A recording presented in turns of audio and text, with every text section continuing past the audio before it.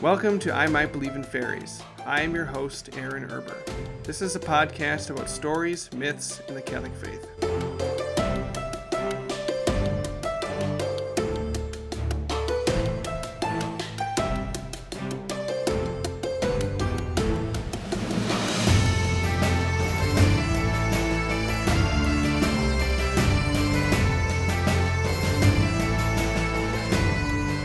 Hey everybody, this is I Might Believe in Fairies, and today I have a very special guest, the very first ever Catholic priest I've had on this show.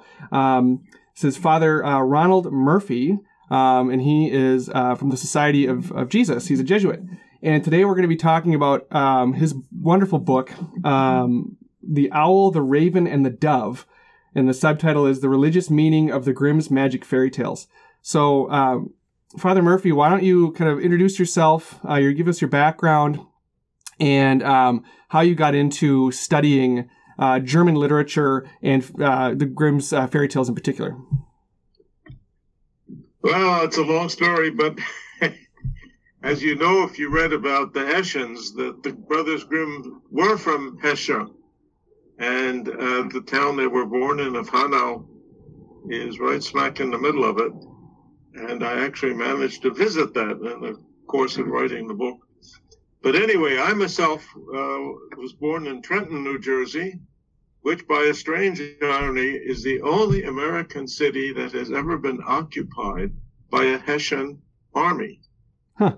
And as you know from George Washington's exploits in crossing the Delaware River in December of '76, anyway, the Hessian soldiers did not find it amusing that he was charging down on them, but this is way before I was born. And when I was in the Grimm's hometown of Steinau, one of the local residents, he was a former mayor, asked me where I was from, and I said, believe it or not, I'm from the only American capital that was ever occupied by a German army. And he said, what? I said, yes. The Hessians, Trenton, the capital of New Jersey. Oh, okay, he said. Which regiments? And I thought, boy, that tells you the difference between an American and a German. He wanted to know which regiments, and I named only two because I couldn't remember all three. And he knew them and told me right away, oh, they're not from here. They're from 7 miles away, that away. Wow. Anyway, there's a hidden connection there that I don't know the meaning of, despite writing about meaning, that between myself and the good old Hessians in Trenton. Anyway, I studied German in high school, and I liked it very much. And when I joined the Jesuits, at first I wanted to be an astronomer. I was very deeply interested in astronomy. And then gradually I got persuaded by my dislike of too much mathematics that I would probably be much better off in a subject that I really loved anyway, which was German literature and German language, and I was having a great time with that. And I guess a little bit of Puritanism was saying, well, you can't do that. You like it too much. No. You're allowed to do what you like. So anyway, a couple of the older priests told me, go ahead, for heaven's sakes, and do what you really like. That's what you should do. And so I thought, well, he's right about that. What I think I should do, that comes from me. But what I can do, that comes from God, whoever my creator was. And so I think I better do what I can do. And so I ended up with German. Then in the Jesuits, I was told, sure, go ahead, but you got to get a higher degree in that if you want to teach college. So I said, all right. I ended up going to Harvard, and that's where I picked up my interest in many, many German authors. But German Romanticism was kind of fascinating, and the brothers Grimm sort of were the embodiment of German Romanticism, and I took a liking to them right away and to the fairy tales. And so I ended up, though, not writing my dissertation on them, but on a German author, Bertolt Brecht, who was very popular at the time. And was a Marxist fellow, and even my director at Harvard said to me, "Why would you, a Catholic priest, want to do something on Bertolt Brecht?" And I said, "Because he's a whole lot more than a Marxist." And he said, "Well, go to it. Let's see you make a case." And I did. And he liked it and I liked it. But I couldn't get the dissertation published. And the reason was, a couple very good presses told me they wanted to publish it, but members of their board objected because the man was a communist. This is not nowadays. This is way back when. And so I realized, if you want to publish this, you better discover his Bible. You better prove he really was influenced by. Okay, so I did. I went over to Germany, and thanks to help from a lovely woman in Berlin, I managed to get even photographs of Bert Brecht's Bible. He was born in Augsburg, which is in the south of Germany, and his parents were Catholic and Lutheran. So it was sort of ecumenical house.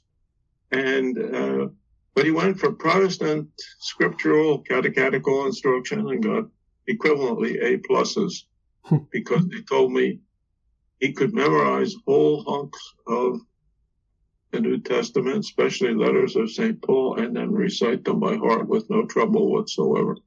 So when I went to Berlin and asked about this, they were a little surprised and said, "Why do your American friends think this is strange?" I said, "They can't believe he would do this." And Americans are kind of ideological. We think you got to be consistent with your ideology. Well, that's not very European. Right. The woman at the Brecht Museum said to me, "Why would they think that? Everybody in Germany took religious instruction in high school, Catholic, Protestant, whatever you want." Yeah.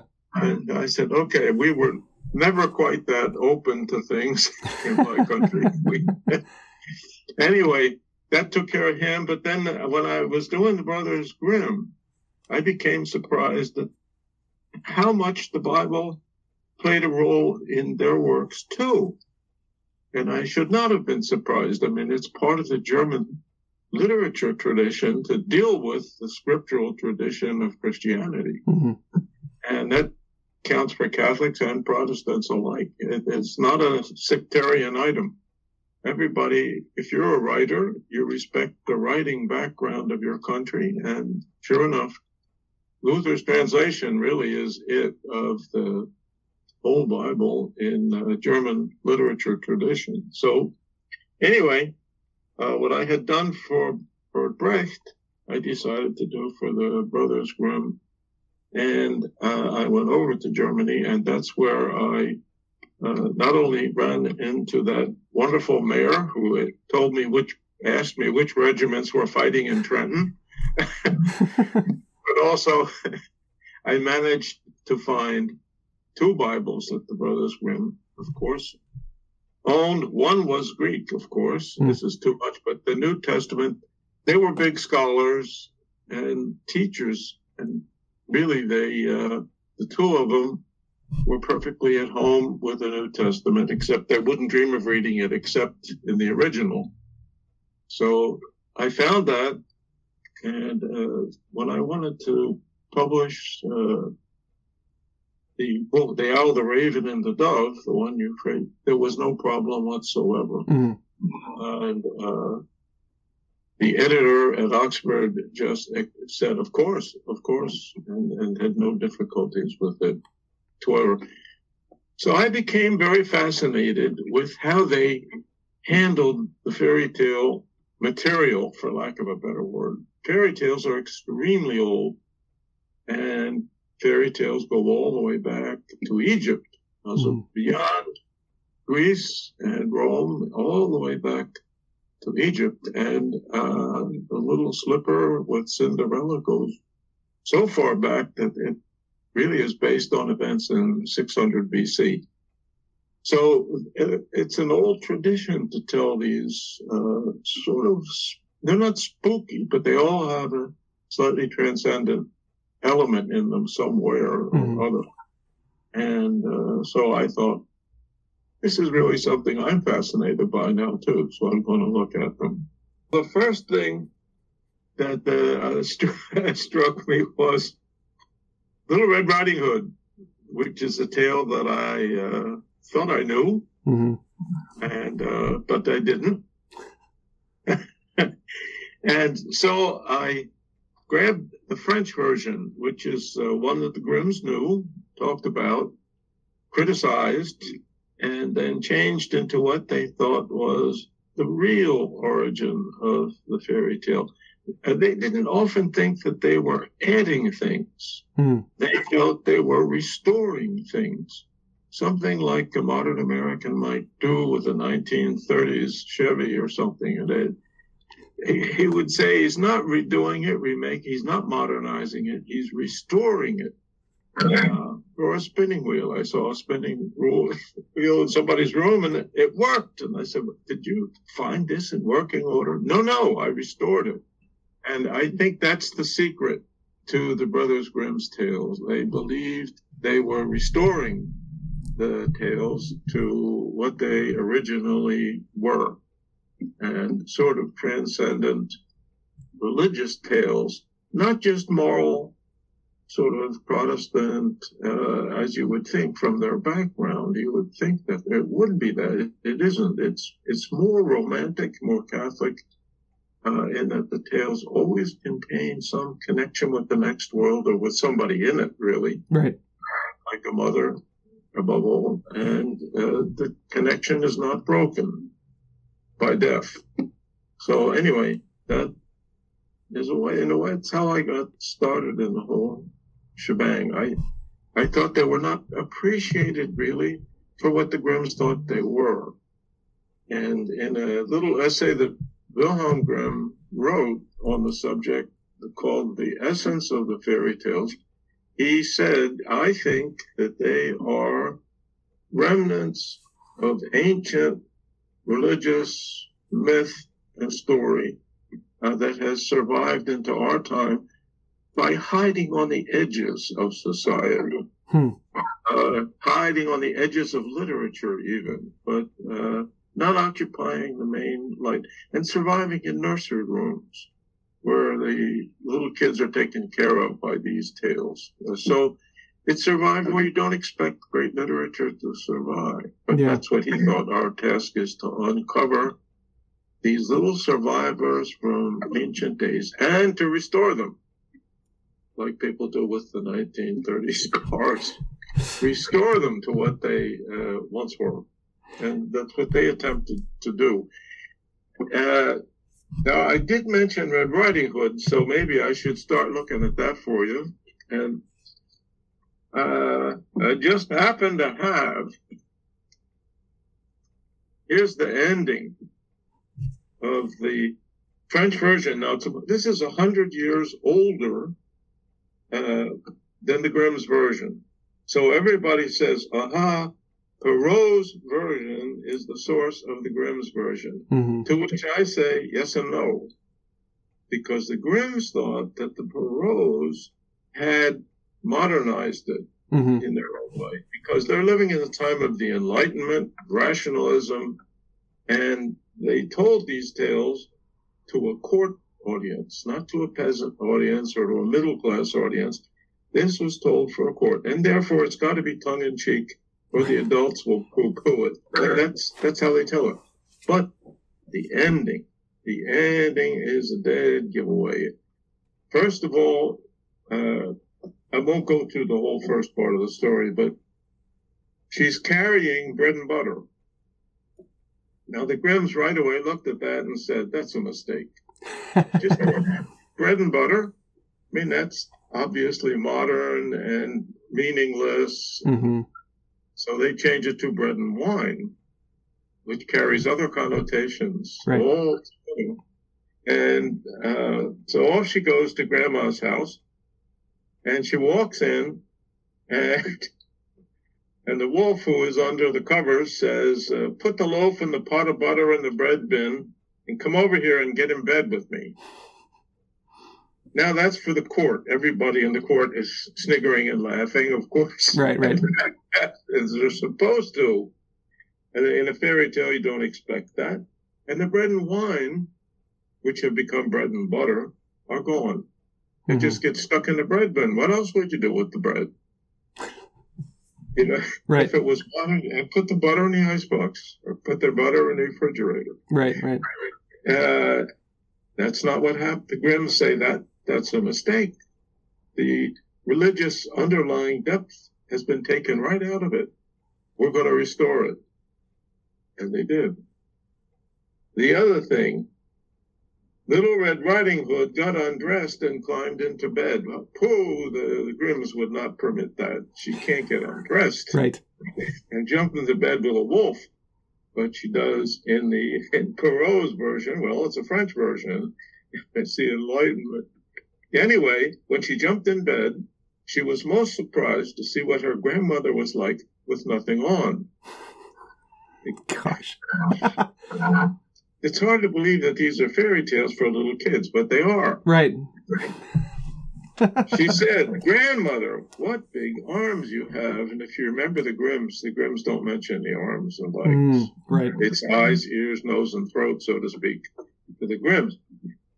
She was shocked to see what grandmother was like with nothing on. "What big arms you have, the better to hug you with, my dear. Grandmother, what big legs you have, all the better to chase you with, my dear. Gosh. Grandmother, what big ears you have." Now it gets normal. "What big ears you have, all the better to hear you with, my dear. What great big eyes you have, all the better to see you with, my dear. Grandmother, what big teeth you have, all the better to eat you with." And this is the last line. And with these words, that wicked wolf leapt upon Little Red Riding Hood and ate her. End of the story. Now, I was told, I had a French girl in class, and she told me, when you're a little girl and you hear this story told from Perrault's version, you cry. Mm-hmm. Because you identify with the little girl, and all of a sudden she's eaten. That's it. Right. And to make sure you get the message, he attaches a moral to the story. And of course.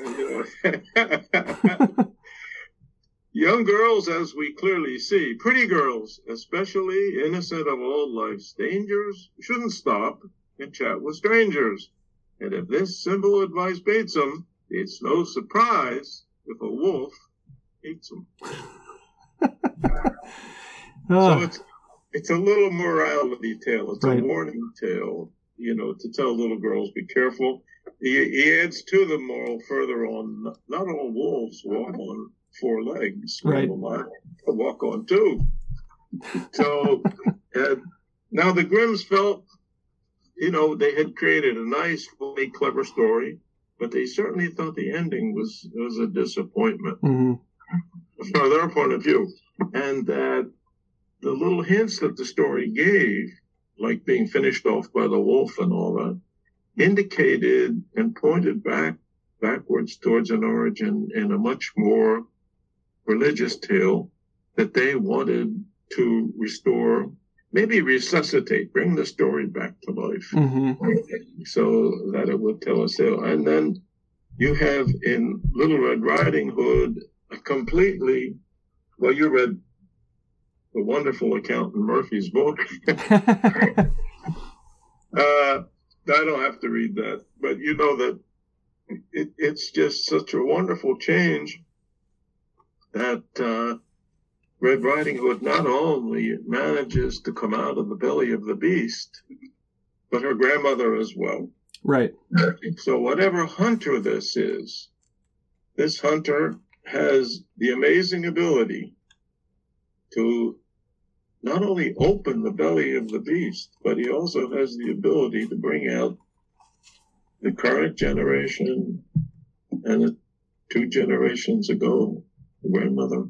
So whatever hunter this is, he has abilities to go over the course of time. And that's pure romanticism of the best type. And the Grimms really must have liked that when both of them popped out. And then comes the real role of the bread and the wine, because unlike being put in the bread box and get in bed with me. Grandmother now, having been revived, eats the bread, drinks the wine, and feels completely revived. And little Red Riding Hood knows, hey, don't go wandering around in the woods like that, succumbing to the temptation to look at everything beautiful in the world when your mother told you stay on the path. Stay on the path. And so it's a morality tale in its own way about staying on the path. But it's got a certain, not only a savior figure with the hunter, but also it brings communion so that the hunter and grandmother are together through the bread and the wine. And he's the victor. The Eastern Church would like that. And therefore he walks off with the pelt off, and the others have the bread and the wine. So now that's sort of typical of what the Grimms thought they were doing, restoring these tales to transcendent heaven, life after death sort of meanings, rather than just keeping the stay on the path moral type things that well, say the 18th century preferred, but the 19th century didn't, and was getting back to, through Romanticism, was getting back to medieval values, and much older than medieval values.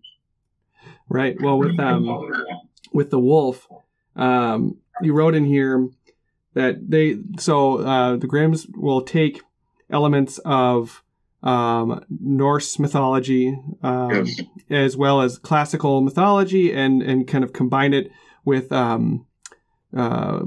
biblical stories and images from scripture. And the scriptural layer was always the dominant layer. Yes. Whereas they'll take little images that they think should be in the text, and they'll put them in there. They'll restore them. And one of those images was the wolf as Fenrir. And in here you wrote, and regarding Fenrir devouring Little Red and grandmother, and like Fenrir of old, he is not just plotting how to eat you, so to speak, but your roots and origins as well, your grandmother. So Fenrir, is the world devouring wolf That's right. kills Odin, right? That Odin is defeated by, or Woden is defeated by Fenrir at the end of time. And the hunter as Christ is better than Odin, right? Is like Odin is lesser than Christ. So Christ as the hunter can defeat and restore both Little Red and her grandmother. And her grandmother. Yeah, the present and the past. And then he takes the pelt and walks off with it. So can you speak to that? Like how they take these different, what they were doing with these different like classical and Norse and biblical stories and kind of combining them in very interesting and beautiful ways in here. It's a lot like what Tolkien did in Lord of the Rings. Like you have Gandalf who wanders around looking like Odin. Like he's right. An Odin figure. He's handing out quests and weapons, and he's got the gray cloak and hat. But then Gandalf has his transfiguration moment when he comes back from the dead, right? And he's Gandalf the White. So it's kind of that transition from like the pagan imagery to the Christian imagery. And that's very similar to what the Grimm brothers were doing too. Could you speak to that a little bit? Yes, that's very, very, very good, because the Grimms did feel they were restoring. And, of course, most modern critics say, no, they're not. They're just creating out of whole cloth. I don't think they felt that way at all. And you're right. Fenrir is really almost a figure that represents annihilation, because he swallows the sun. And the lights disappear from the heavens, and Fenrir is a figure of real darkness and a really good figure for death. Not biblical. But why does it have to be biblical? Mm-hmm. So we use Norse mythology to get a figure for death, and that's a pretty horrifying figure. There's another horror that he does not use much, and that is in Norse mythology. You have the Nidhogg, right, which is that horrible serpent that devours corpses. And that really makes sure that you become nothing. Right. You already died, but that's not enough. The Nidhogg wants to annihilate your corpse. Right. It's really a bleak and very absolute figure for death. And but anyway, the wolf will do just well. There are also witches, if necessary. But in a way, the witch figure is just like that. It's also a figure that represents death or annihilation, something that the Old Testament even shies away from representing.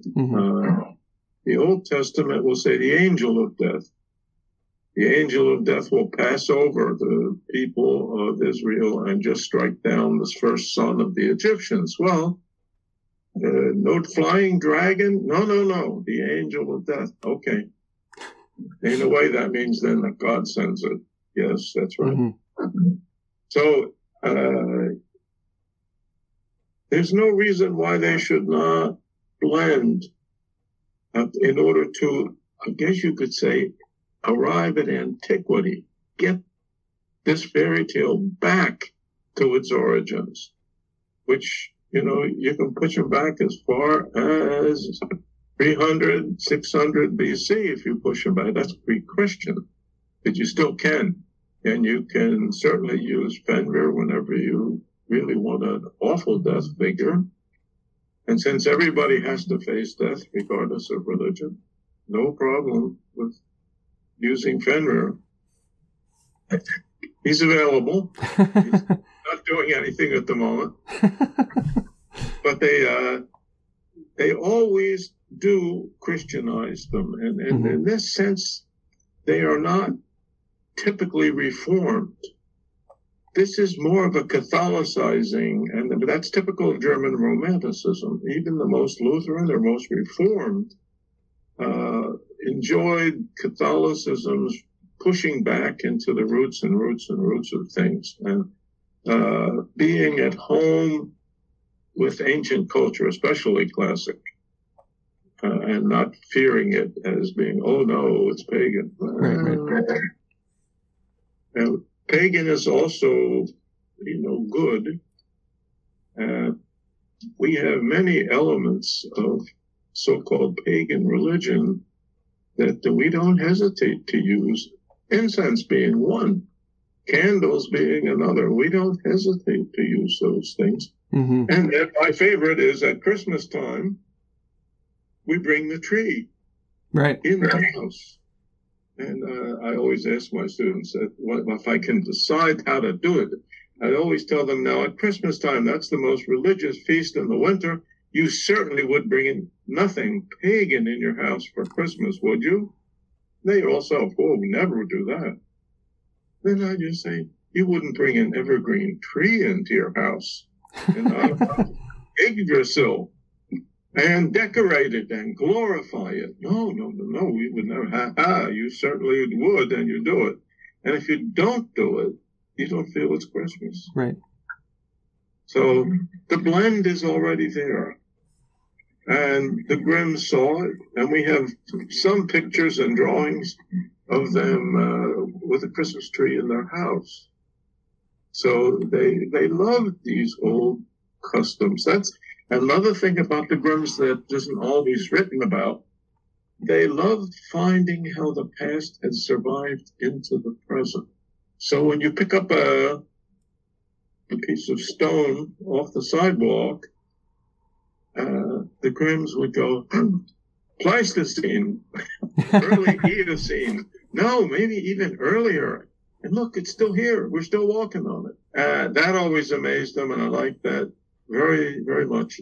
We'd see old customs, and when you go into a church and you see 2 candles burning on the altar, why not replace them with electric lights?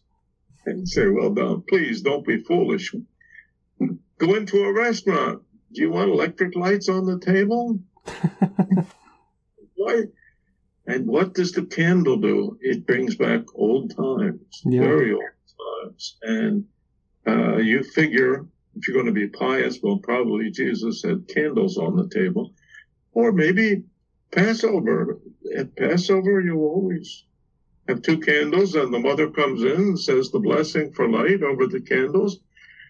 Don't tell me you Catholics still have the candles on the table after 2,000 years. Yes, we do. Interesting that the Grimms would love things like that, and they did, and really appreciated it. When the priest says Mass, he wouldn't still be wearing 2,000-year-old clothes, would he? Yes. Why would he do that? Protestant ministers generally wear shirt and tie with a nice suit. Couldn't Catholic priests do that? Yes, they could. But they don't. They put on an alb that makes them look like contemporary Arabs, and then they put a prayer shawl simplified around our shoulders, and they've got a stole. Why are they doing this? Because we did it. That's the reason. Oh, yes, it is a reason. For us crazies, it is a reason. We want to think that the past never slips away entirely. It remains with us in the present, and it does not go away. So we bring the bread and wine forward. Well, we don't really drink wine anymore. Could we use whiskey? Probably you could, but we wouldn't. Why not? Because we didn't. We didn't like that. Right. It's not a reason. Same reason that you use the same decorations on your Christmas tree that your grandmother did. Mm-hmm. Why? Because she did. Right. It's been handed down to us. It's communion. It's communion. Yeah. It's this communion of the saints. Yeah. Remaining communion, and anyway.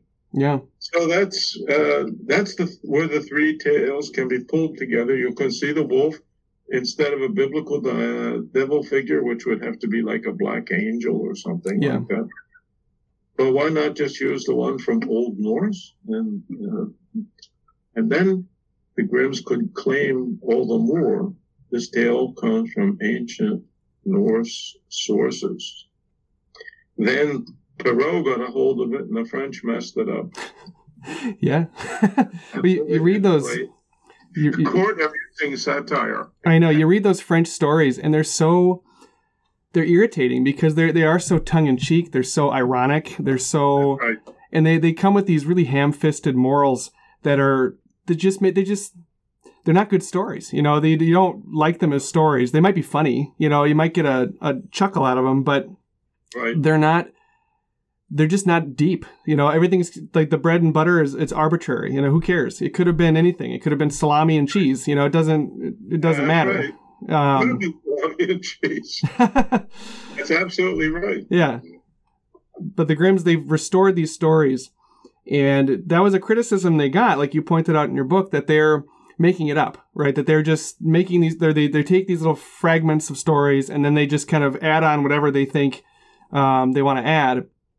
But your argument in the book, and what I agree with, is that they're trying to restore these stories to what to something like they would have been like in the past, in the ancient past, because these stories are old, like you said. They go back to Egypt, possibly even they have a basis in Scripture too. That they come from like the Old Testament, maybe. There's that's a definite possibility. At the very least, they come from something as ancient as Egypt, especially Cinderella. With I think the Egyptian story, it's a sandal instead of a slipper. So it's that's old. Yeah, that's pretty old. So one of the stories, like the Little Red Riding Hood, when I read that your section in there, that was very surprising, and it was so rich that just the layers of symbolism in there. Another one that you wanted to talk about too was Hansel and Gretel. Yes. And how Wilhelm primarily wrote these, right? It was Wilhelm who, That's right. In the beginning, they both did. Okay. In the beginning, they both did, because they both had that thing about the wonders of finding something ancient in contemporary modern life. And they both loved that, and they found the stories to be that, and other things too. But they both thought that was the greatest thing. But then later on in life, Jacob went off more into the law for a long time, and Wilhelm stuck with the stories, and he had other things too, superstitions. He thought that they probably had an ancient origin too, but they weren't sure what they were. I'm thinking as a kid, we used to say not to step on a crack in the sidewalk. Right. Step on a crack, break your mother's back. Yep. I don't know where we got that from. Yeah, it's weird. No idea. And it wasn't taught to me by my parents. All kids knew that, and we all said it. Yep. No, same. That doesn't go away either. That's what when I was a kid too. We said that stuff. Yeah. Making the sign of the cross by holding your fingers like this and saying "good luck." Oh, weird. Yeah. So that the fingers crossed is a sign. It is. It's a sign of the cross. Never knew that. And then you say something pagan. Good luck. Right. Yeah. Well, that's because that's what our culture is. We are Christians who are Greco-Romans, who are German-speaking, etc. Yeah. This is our whole inheritance, practically. And the Grimms were very, very aware of that. It didn't just start last week. Right. And though Jacob, religiously speaking, Jacob was very, very pro-Reformed. And he loved Reformed churches, and he described how totally plain they were, but your imagination helps out. I think Wilhelm was the other way. He enjoyed the decoration and sight of ancient paintings and things like that. And they both were deeply moved, and they wrote about this, watching their mother go down the aisle up to the altar to receive communion in the Reformed Church in their hometown of Steinau. I was very moved by that same thing when I walked into it. It's really a Gothic church from the 1200s. It's way pre-Reformation. And when I was there, they had recently uncovered in the basement a reproduction, a small statue of Christ lying in the tomb. I don't know if that was out when the brothers Grimm came by, and there were little holes in it to poke candles in so you could see it. Anyway, there were many, many things that said there's more than one way to be Christian and religious. Even though their family was very, very much faithful to the Reformed Church, which hardly now exists in Germany.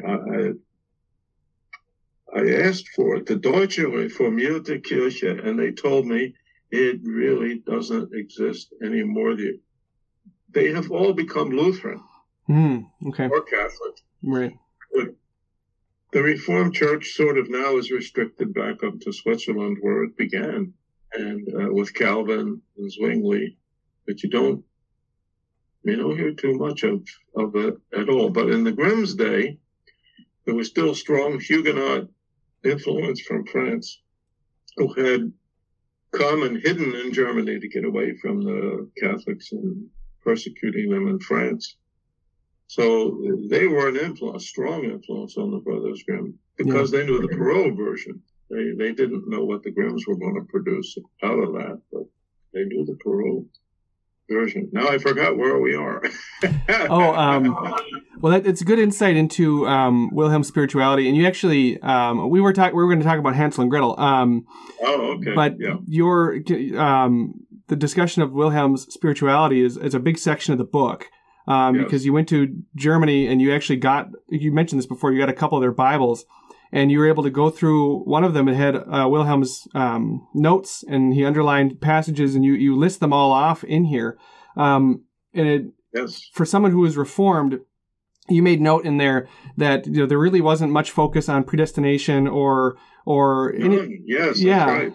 It was more about love, like God's love and fidelity, and oddly enough, like not necessarily in Scripture, but in his stories, there's a strong emphasis on the communion of saints in there. Oh, very strong. Yeah. Yes. And the resurrection is a big focus of his spirituality, is the resurrection. There are other things too. Humility. Characters who display humility tend to do very well in his stories. They're typically the hero.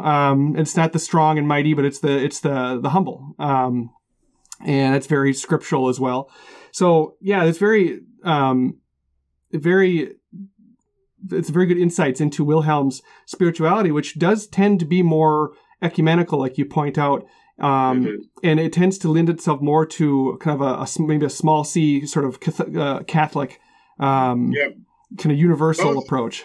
He one of the things that I don't think I particularly wrote about there is, but he is constantly a fan, if I may say that, of the Trinity concept of God. Yeah. Because it's got communion in it between the Father and the Son and the Holy Spirit. And the Holy Spirit being the heart and soul of the communion between the Father and the Son. He loves that.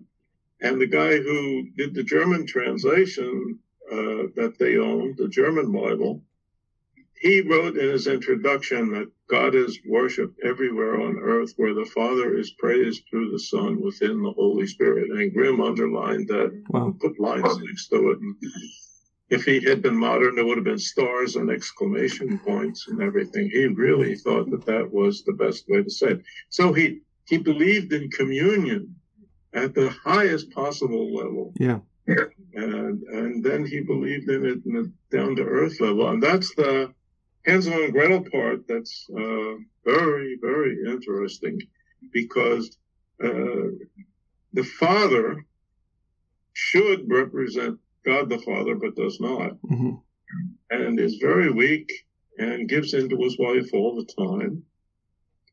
Now, the reason why he gives in to her is because she's a master of logic.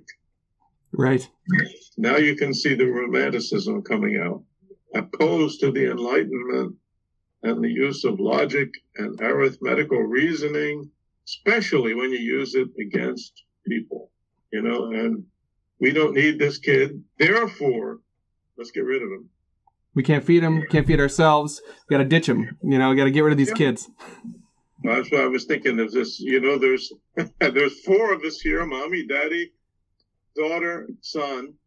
And we can get rid of those too. We'll have enough food, because 4 minus 2 equals 2. Right. Yeah. She's very logical. It's very logical. Yeah. Outrageous. Right. And then, so you think, well, now, Hansel and Gretel, they are going to say no to the use of reason. Oh, no, the opposite. They love reason too, but it's got to be under the control of love. Family love especially. Family love has to use reason to accomplish good things for people, but it may not use it to get rid of people. Right. So when the use of reason in Hansel and Gretel is very clever. In the beginning, the father does not want to get rid of the kids. And he even says, we should share the last crumbs of bread with our kids before we drop dead. And she says, no good, because if you get rid of the kids, we won't have enough food. And then she looks at him and says, otherwise, dear carpenter, in German, he's a Holzhacker. He's a lumberjack. Yep. Trees. And she just says, you may as well start planing the boards for our caskets. Oh, boy. But it's clever. It's an attack on him based on what he does. Very clever and nasty. Better than even the French nastiness in their versions. And then she says to him, well, you get to hear in most logic classes, he who says A, it's got to say B. If you say you want to live, then you're saying you don't want the kids around. It sounds awful in German. Wer A sagt, muss auch B sagen. If you say A, you got to say B. And then you got to say C, and you got to say D. You have to keep going logically.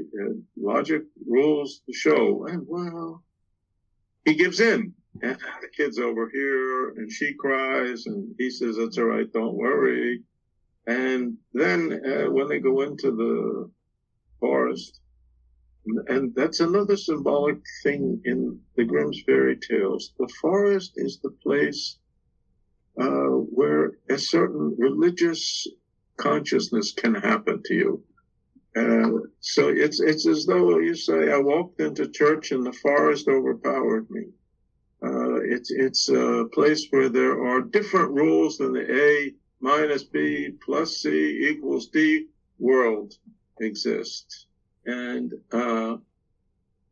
so they, excuse me, they get taken into the woods, but they try to use some logic to avoid consequences like dropping stones behind them so they can find their way back to the house. Hansel and Gretel try, which is illogical, they try using breadcrumbs, but the birds say no.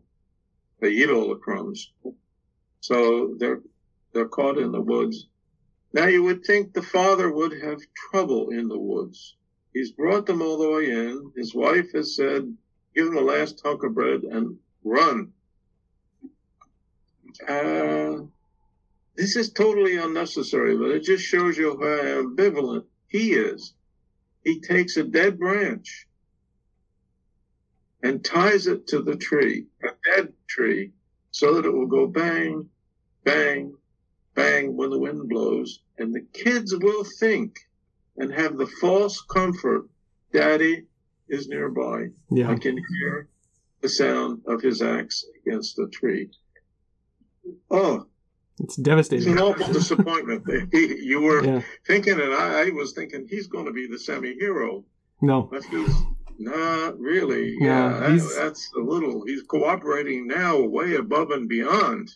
Anyway, he does it, but at least he feels bad. As he does the bad stuff, he feels bad about it. He has a conscience still, and that it's what ultimately I think saves him in the end, because he does feel bad. He doesn't want to do it, but he's weak-willed, and he listens to his horrible wife.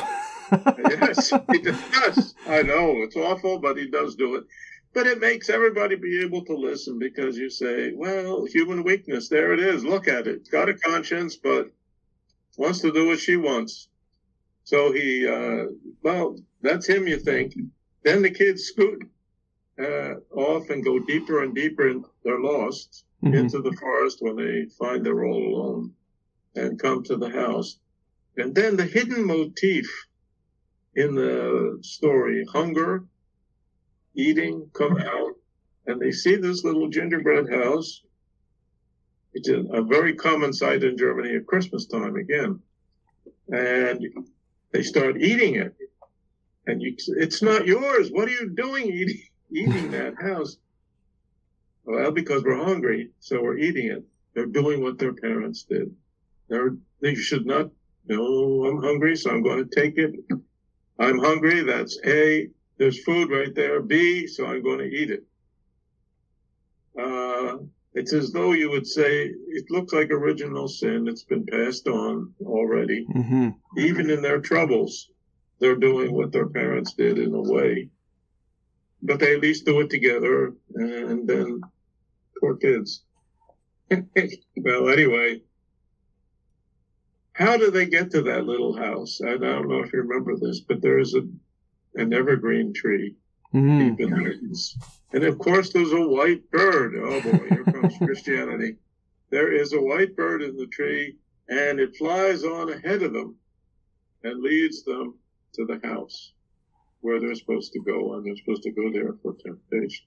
Well, they go. Then, as you know, the temptation is done in food terms. Hansel is given the best of food because she wants to fatten him up to eat him. And then the witch gives the girl nothing but crab shells. Right. She's not interested in her. Hoping, I suppose, they'll turn on each other. You get all the good food. I don't get anything. Yeah, but you get to walk around outside the cage. I don't. Doesn't happen. Does not happen. Why not? There's the communion between them. They're brother and sister. There's a relationship there between them. And it's not broken by the witch. Not, even though her effort is very effective. It's based on food again, but it doesn't work. And then, the ending is also based on food. she actually decides she'd like to eat the girl too, and tells her to climb into the oven. This is one of those big outside ovens. They have them still there. And it's a bread oven. So there's a wooden peel, I think they call it. And she tells the witch, I don't know how to do it. Will you show me? And you know that the witch then goes in. And, horror of horrors, the witch gets baked alive, like the very bread and food that she keeps demanding. She's devouring other people, and she becomes a devourable hunk of food herself, cooked in her own oven. And nobody eats her, not interested in that. And then the kids become totally rich, go into her house, take all her jewels and everything, and prepare to run home to daddy. And then comes something I'm sure is from the Grimms entirely. There is a river. There was absolutely no mention of a river on the way into the forest. Now, all of a sudden, they can't get out to get back on the same route because they want to go home to their father's house, unless they cross a river. They have to cross a river. Now, where did that come from? The Grimms put it in and let you know it's not a river by telling you there's no bridge. There aren't even stepping stones so that you could get across it. There's no way to get across it. It's not that kind of river. Well, then how do you? Along comes a duck. Another bird. And the duck says, I'll take you across. And Gretel says a magic spell. And then they go across one by one. Very Catholic. You can't be baptized by twos and by threes. Oh, yeah. One. And the duck takes each one across, and then, within seconds they're at their father's house. And he was feeling bad. And it's really beautiful because they're reunited. In the German version, they take out the jewels and throw them. They go all over the floor, bouncing and jumping as if they were happy to be back too. And the story ends with a sort of an allusion to baptism, because it's water that's not crossable by wading through it. There's no rowboat to take you across, only by magic means. What kind of magic? Bird magic. Right. It's a white duck too, I think. That's something. We just had Pentecost. We know all about that. Right. So, that story, too, insists on a sort of transcendental union. And after going through the water, they come back and they arrive at their father's house. That's a strangely biblical term, too. Mm-hmm. At their father's house, where they are extremely rich, well endowed. And they enrich him. And they both share their love for each other. So it's a very, very beautiful tale, but there's one of the places where the critics who say, well, the Grimms were adding things. Yes, they were.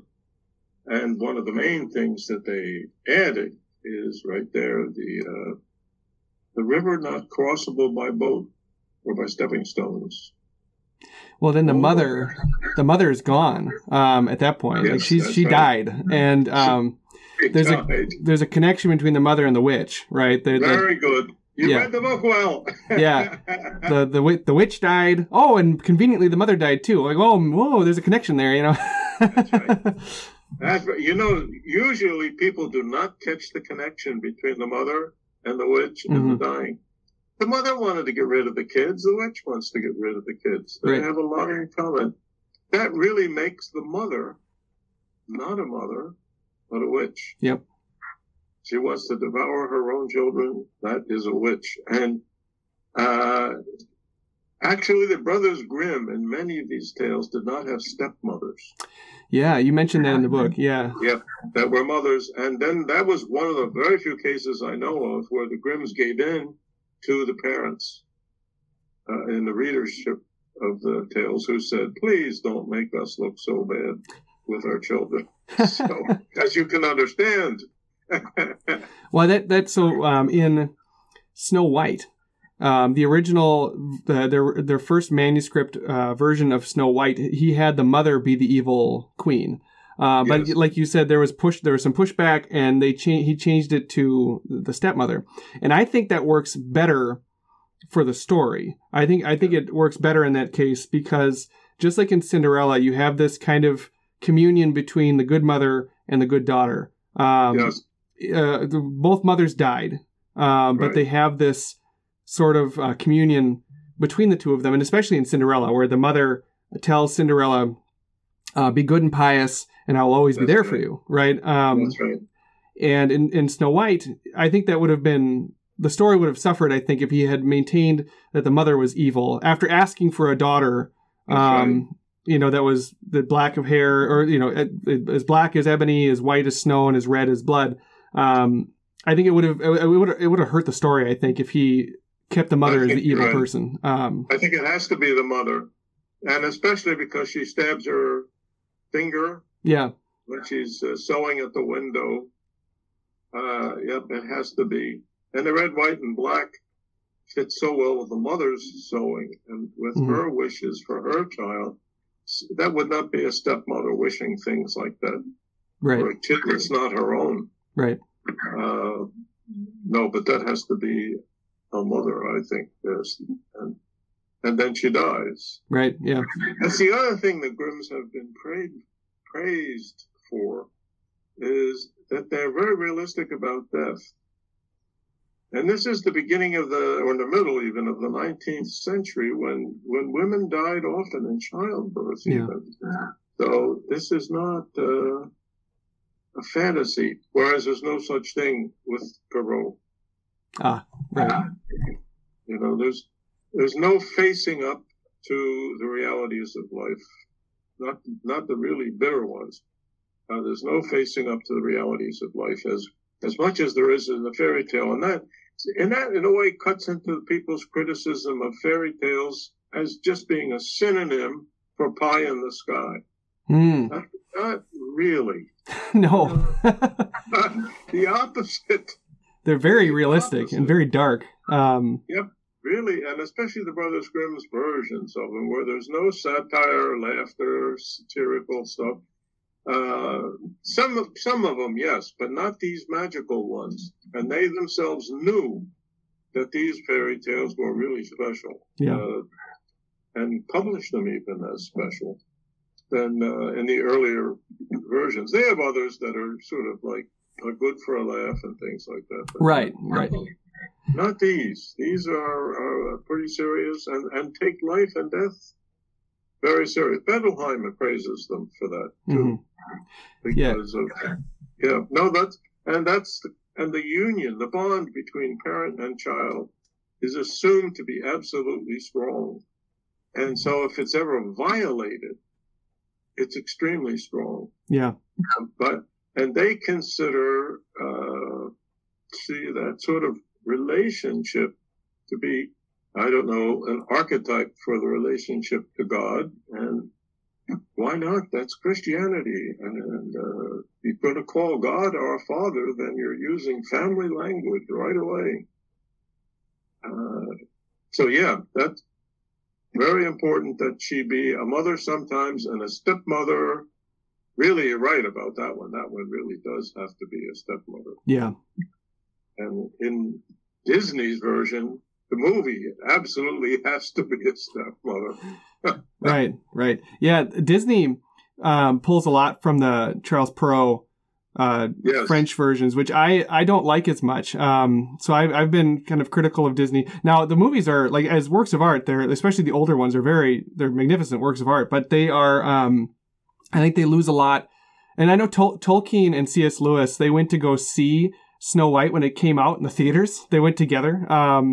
Did they? Yeah, they did. They saw it in theaters. And they both were very critical of it because Tolkien did not like how they handled the dwarves, how Disney handled the dwarves, making them goofy and kind of silly, where he liked the original Grimm story of, like, they're very serious, solemn creatures who have a lot of dignity to them. Yeah, and they worked in the mines. Yeah. So that tells you right away they've got to be Norse if they worked in the mines, and that's Yeah. That's got to be, they're definitely North Germanic when you hear that. Right. But I saw it too when it first came out. Not really first, because I was just being born, I think, when it first came out. But I was really positively impressed by it. But I was just a little kid, and the mirror on the wall scared me. Yeah. And in a way, I never saw the glass imagery in the story because I was so terrified of that talking mirror. Mm-hmm. So I saw it again when I was much older. I still like it, but they're right about their criticism of the dwarfs. The dwarfs should be left without funny names. Right. And I agree with that. And because in a way, I think, here's my reading, the dwarfs need to stand for Monday, Tuesday, Wednesday, Thursday, Friday, the workaday, maybe not in the mines, but the workaday world of life. Uh-oh, I see a kid. Yep, they just got back from the chiropractor. Go back downstairs, sweetie. No! Yeah, go on. Mommy's not there. Well, that's okay. Just you can be quiet while Mama comes back. Don't tell him to get lost in the woods. No. But the dwarf. When you say the days of the week, when Snow White comes to their house after being lost in the woods, almost killed by the hunter or the huntsman, and she sleeps in the 7th bed, and so the dwarf who you would normally sleep there has to sleep in the 6th bed, right? So there's this room. Then there's this room for Sunday, the Sabbath. That's right. That they didn't have before necessarily. That's right. I just made that connection now. Sleepy and dopey and sneezy and all the rest. Then it becomes a movie for children even more. Right. And maybe, I mean, that has good points too, but not as much as Tale for Adults as if you leave them nameless and just let them be dwarfs. Right. But where Disney really got it right was the way he did the ending. Yeah. I can still remember the candles that were burning by her casket, and the wax is coming down, and the animals in the world are crying, and big blobs of wax like tears are coming down the candlesticks. Unbelievable, the connections that Disney's people put in. Very beautiful. And the music in the house in the woods had been all German folk music. Wum-pa-pa, ra-pa-pa-pa, wum-pa-pa. And the clock on the walls, a cuckoo clock from the Black Forest somewhere, I guess. But that's really a folk German place. Where the little house in the forest is. Until the funeral. The switch is complete. There's no more folk music. Instead, you hear the chords of an organ because it's a funeral. And because the death of a good person is a church event, a religious event. And so it's, I think, it's really nice what he did at the end because the dwarfs, who are, as you know as well as I do, Germanic figures, start kneeling like Catholics. Yeah. All around the casket. They start kneeling until the prince comes. And when the prince comes, they get up and back off and kneel to him, bowing their heads even. You know, they look up as if to say, who is this? And then down. So I figure Disney figured it out. Yeah. He knew that this may look all Germanic, but it's Christian. And so he made the ending work that way. I mean, I don't know if you want to talk about Disney, but the ending is really impressive because after he bends over, kisses her, and she wakes up, believe it or not, I once gave a talk about this to a bunch of Anglican priests. And they said to me, hey, he's bending over her the way we kiss the altar. Ah. And I said, very good. But I didn't say anything. I just said, very nice. Good way to see it. Excellent way to see it. Then she wakes up. She's restored. And it's just like what the Grimms are doing with the tales. Mm-hmm. Restoring them. She's restored to life. Regular life? Now that remains to be seen. Is it going to be regular life back into the little German house where you have to do the dishes? No. The prince just happens to have his horse there, puts her on the horse, and then she says, when she wakes up right away, she says in German, Wo bin ich? Where am I?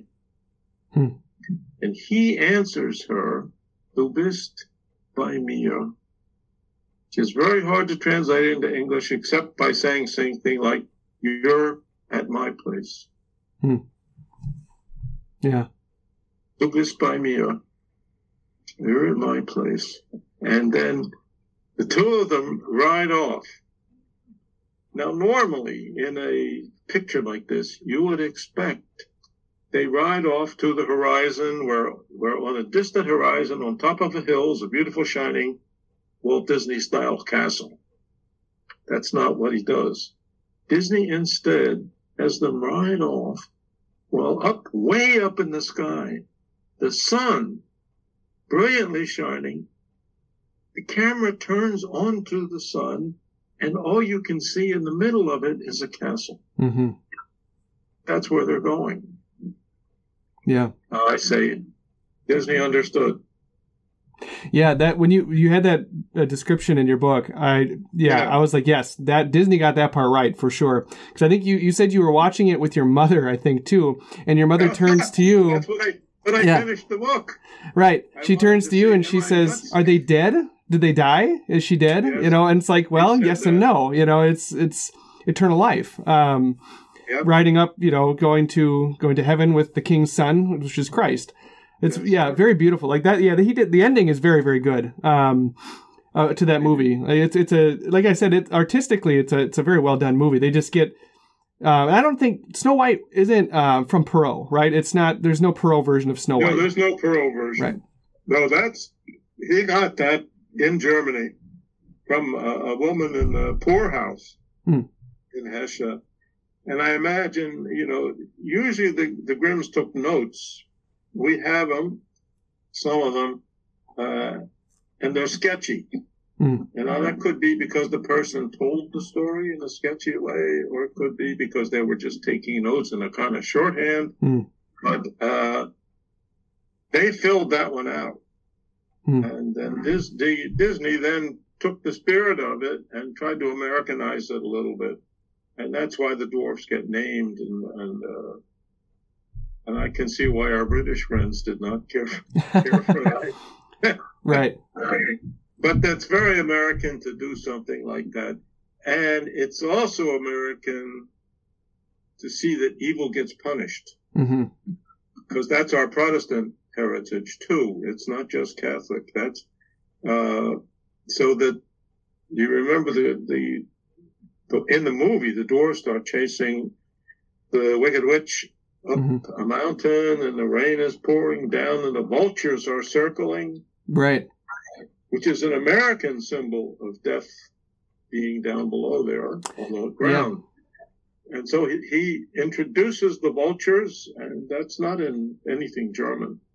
And then she screams and falls to her death. And the vultures smile and start descending. Right. Now it fits in, though, because the Grimms would say, they're descending to eat. Yeah, yep. We're back to the usual themes, but that's a complete addition on what am I getting here? Some funny thing on the picture. Addition by Walt Disney. But it's in the spirit. It's okay. It seems to me. It really is okay. Another beautiful addition made by Disney is when the Wicked Witch, the Queen Mother, has created the poisoned apple, which we took from the Bible, I'm sure. He's got the poisoned apple because only half of it is poisoned. Right. And it's a red and white apple. Then how does she get over from the castle to where she is staying at the house of the seven dwarfs? The Brothers Grimm don't try to tell you. She just does. But if you think about Disney has her take the apple and start walking down a circular stairwell deep into the cellar, the dungeon of the castle. She goes down into the cellar of the castle, next to the dungeon, where there is a boat waiting for her, a rowboat-style boat, but with no oars.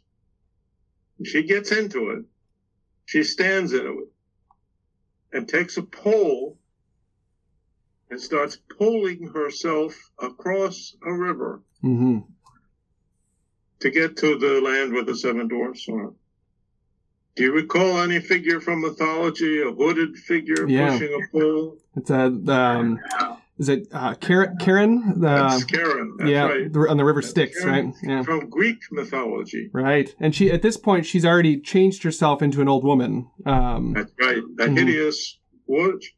So now she has become death coming. Yeah. On pushing the pole. And it's once you look at it, watch it for just a second. And Disney doesn't just let it be a moment. You see it, and you have to see it. It's death on the way.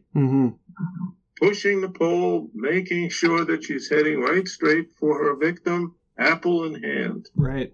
And what a combination of ancient Greek, Greco-Roman, classical figures with Karen, plus the apple in her hand. Right. And she's on her way. It's just beautiful, I think. The combination again. This time it's not Germanic so much as it is classical Greco-Roman. Right. And then she arrives at the house and tempts. Well, you read this in the book too, I'm sure, but she tempts the poor little thing to think that beauty really is something external. Like she, as the queen, believed very, very much. And the mirror warned her, it's not so. Right. She's 1,000 times more beautiful than you, no matter what she looks like. Yeah. And the queen did not enjoy hearing that, as you know. Then she reaches the usual conclusion. Well, then if I get rid of her, maybe I'll be the most beautiful on the land. It's A. Right. Yes, the logic again. Yeah. He's being logic. Logic is so killing to a romantic. Right. It's really a real mark of German romanticism. And the emotions are good, but beware of logic.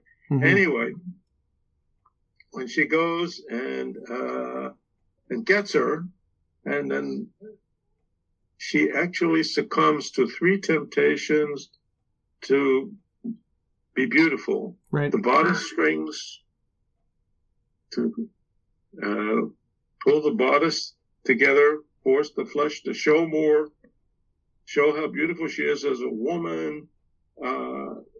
All of these things she gives into, even finally the apple, it's beautiful, make you beautiful, eat beauty. And then she drops dead. Everything he's true to the Grimm's inner message. That's what I would say. That if you get deceived into thinking beauty is only how you look exteriorly, and it is not what you really are inside, you are deeply mistaken, and it's deadly. Your personality will die if that's what you persuade yourself beautiful is. Instead, it's humility, honesty, kindness, things like that makes you beautiful. So it's almost like a sermon, but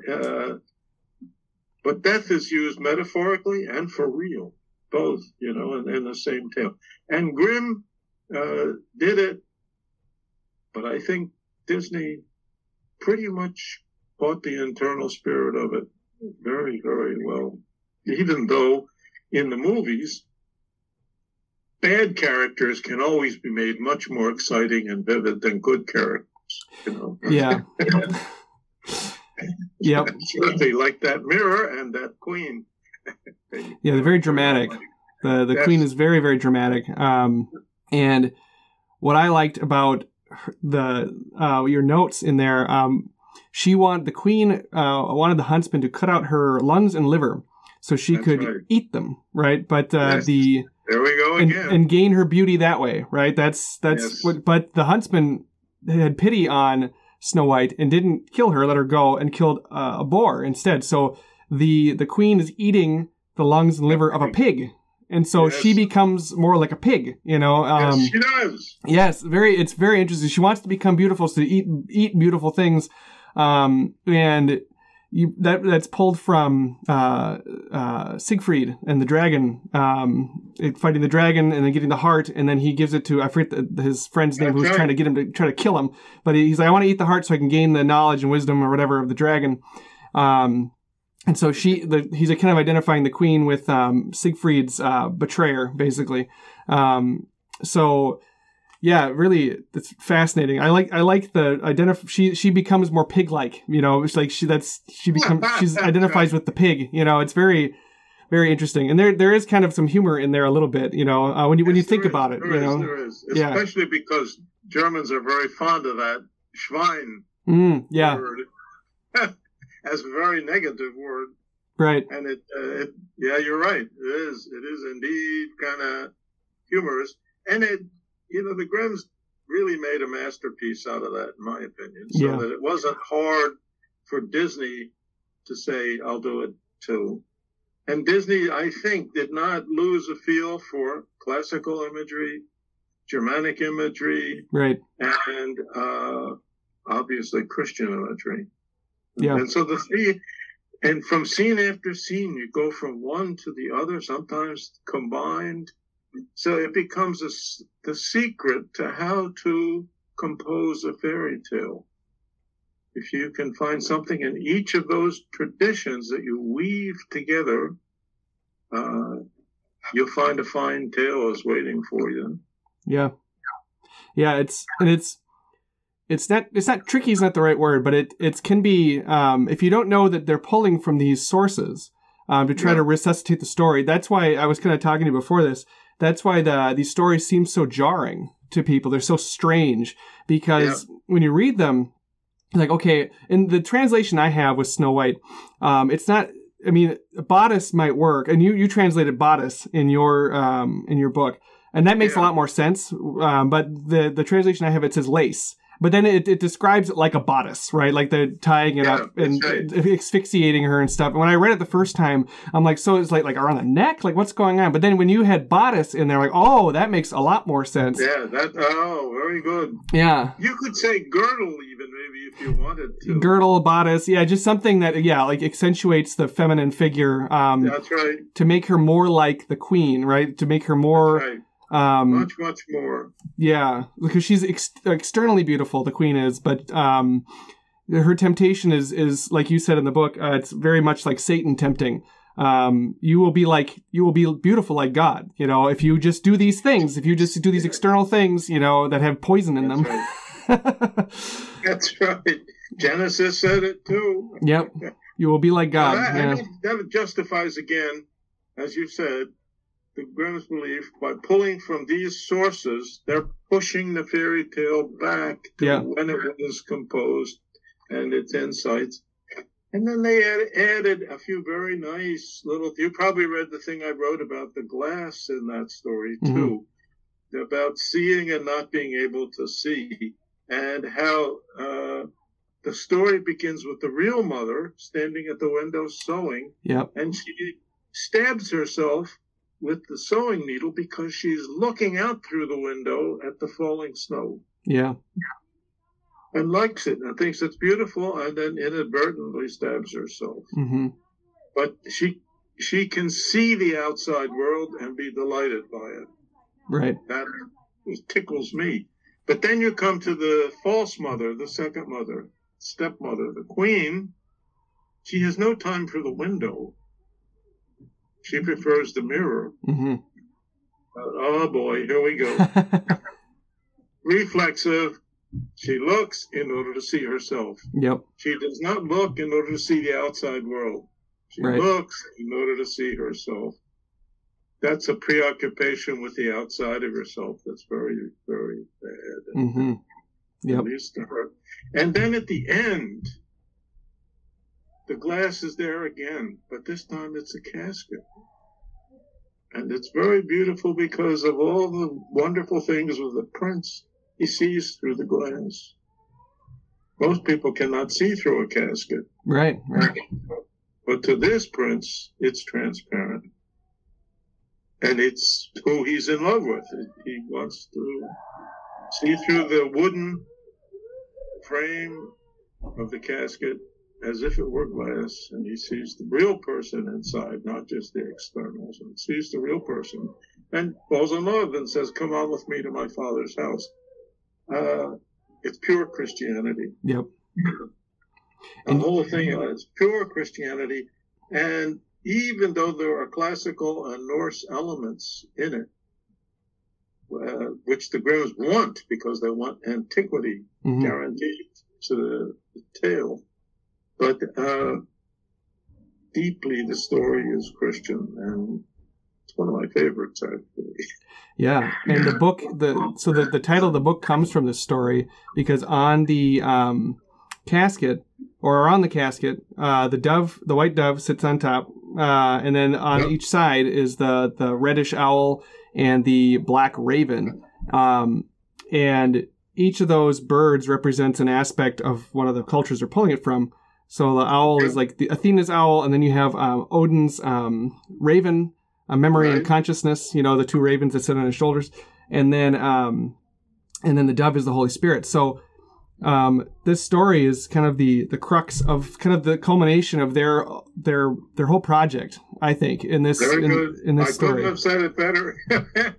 Yeah, and how each bird is waiting. True. It is the culmination of all their things, and what I realized at the very end when I was working on this, there are also the colors of Snow White herself. Yes. Yep.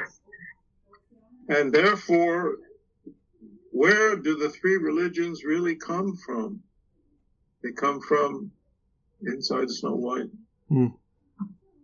When you think about that, where do religions come from? And we're not talking about God. We mean the personal faith response to religion. From inside the good person. It's the good person that believes in God, and the good person that believes in the gods, and the good person that believes that Karen pushes our craft across the river at the end. Mm-hmm. It's a good person. And so, God does not come from inside our hearts, but the religions do. Mm-hmm. All three that they use to compose the stories. So I'm a deep fan of the Grimms, and I'm a fan of Walter Disney too. Yeah. His family, by the way, was apparently Bavarian. Oh, interesting. Okay. So I didn't know that. I read that someplace recently that the family was German in origin, and so Disney may have inherited some of these things somehow. Yeah. Through the family. I never heard that name in Germany, though. Disney. Yeah, I don't know. I don't know much about Disney's personal. Yeah. They are Germans, and therefore they loved all this stuff. Which I believe. Yeah.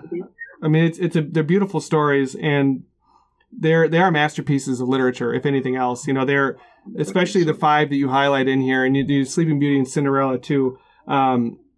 And they're all wonderful stories. I I love all of Grimm's stories, even the more satirical ones. I remember reading one to the kids before they were going to go to bed, and it was, I had never read it before. It was, The Little Farmer or something like that, and basically it's a story about adultery. But it's veiled, right? Like only the adults know what's really going on. Where this traveler comes to this farmhouse, and the wife says, "Oh, my husband's out. You can sleep. You could sleep in the barn, but here have some food." And he sees in the window this other guy who's clearly not her husband come in and eat and drink, and then like they go to the bedroom and all that stuff.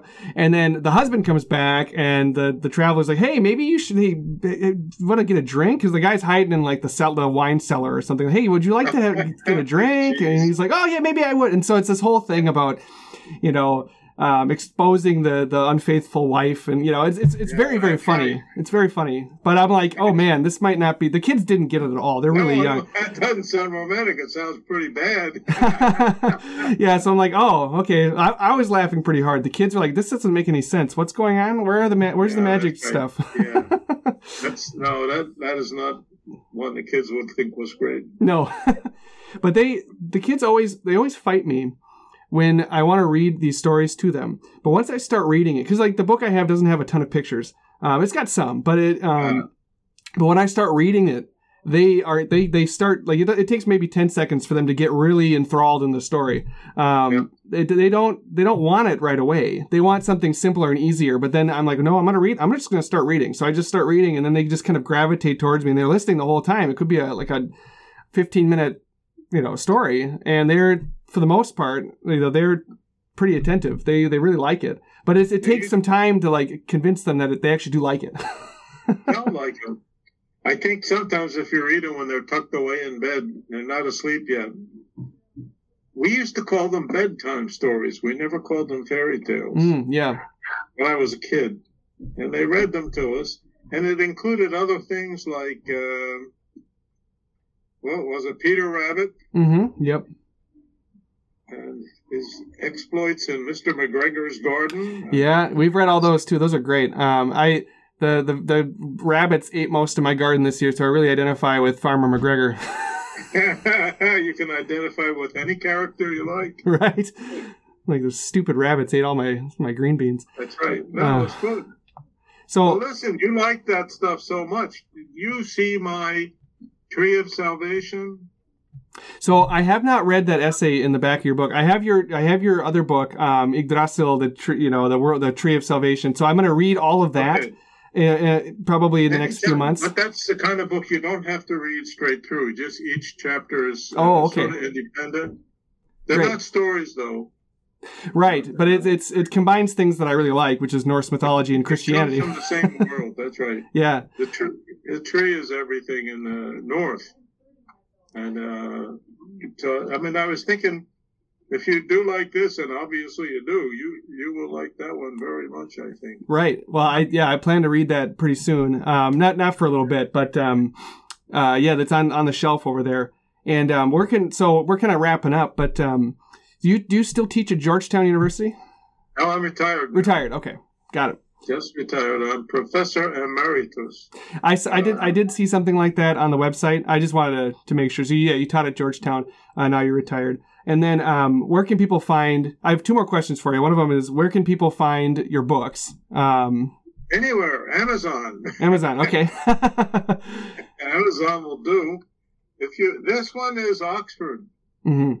Oxford University Press. So you can find that, but I think the easiest is Amazon. Yeah. Awesome. So the book is The Owl, the Raven, and the Dove. And then I have one more question for you. First, thank you for being on the show. It's been a lot of fun, very interesting. I got more insights into these stories. And yeah, they're so rich and deep, and I love them. They're amazing.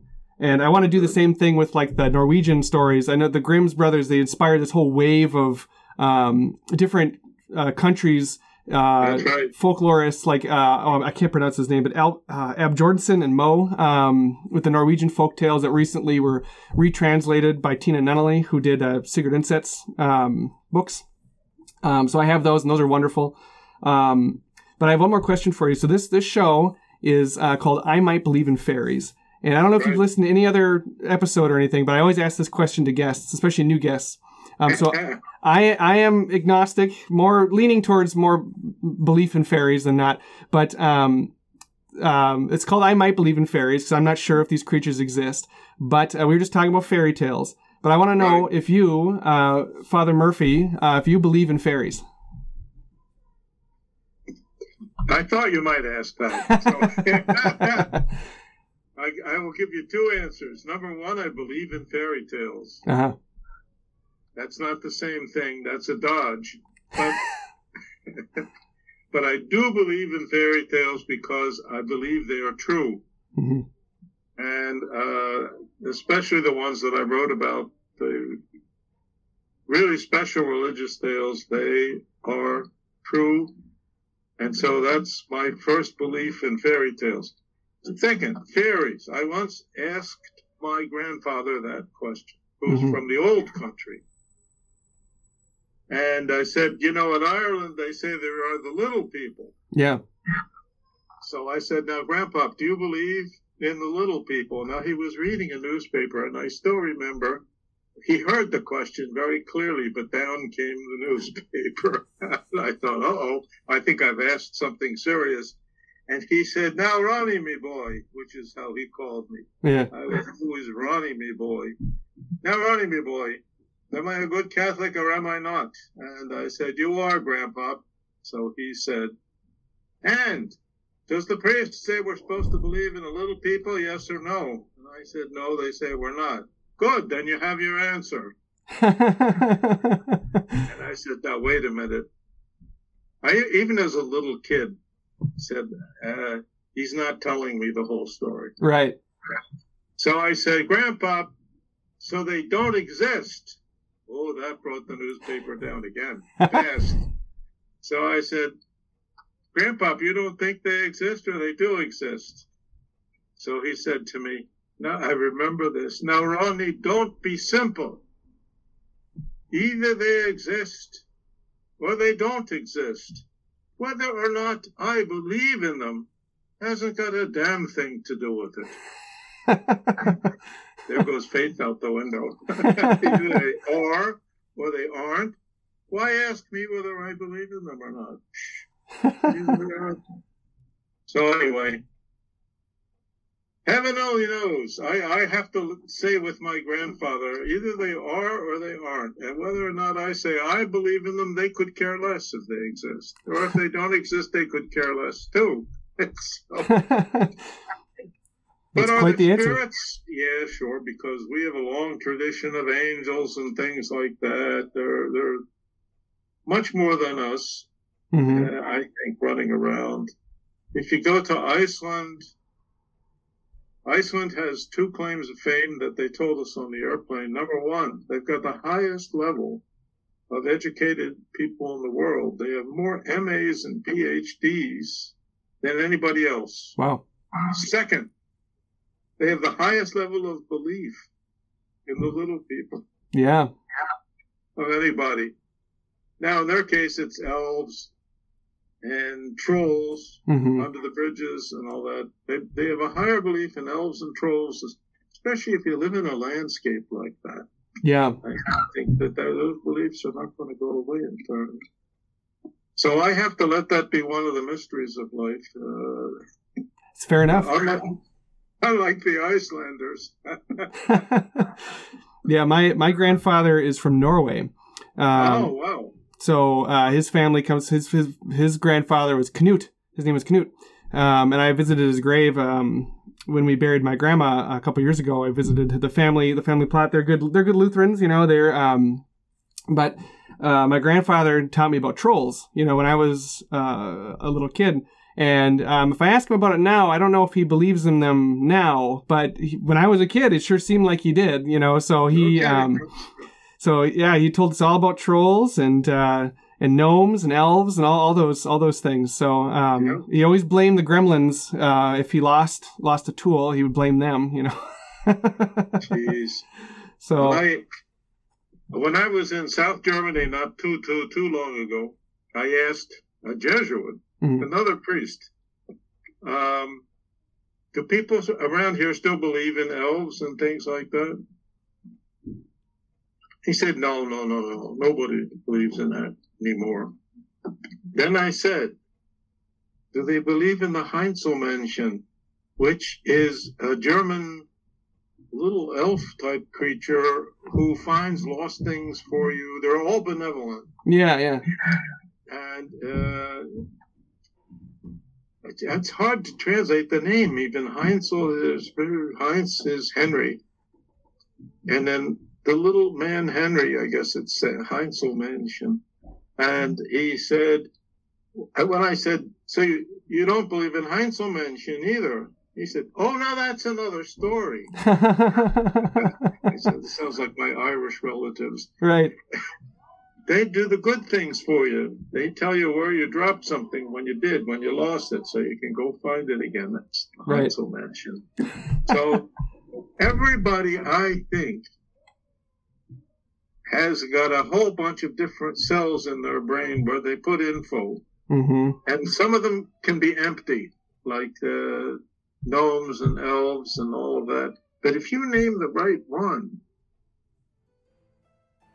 they'll suddenly say, oh, no, I don't want to deny those. Right. They've all got something. Awesome. You believe there's a guardian angel who helped you avoid that car accident last week? Yes. Oh, yes. Okay. All right. Somebody grabbed your steering wheel. Right. Well, awesome. Well, thank you. I should get going. Okay. Gotta feed the kids lunch, but this has been wonderful. So make sure you feed them well. Yeah, we won't be logical about it though. We'll No, don't be logical. Feed them. All right. Well, thank you, Father. This has been wonderful. You're very welcome. Thank you for listening to this episode of I Might Believe in Fairies. Please leave a rating and review wherever you listen to podcasts. Please follow me on Twitter at Aaron Erber and like me on Facebook. If you're excited to see where the podcast is going and want to offer some support for the project, you can find me on Patreon. Music is by Alexander Nakarada, and podcast art was designed by my wonderful sister-in-law, Linnea Kisby. Until next time, talk to you soon.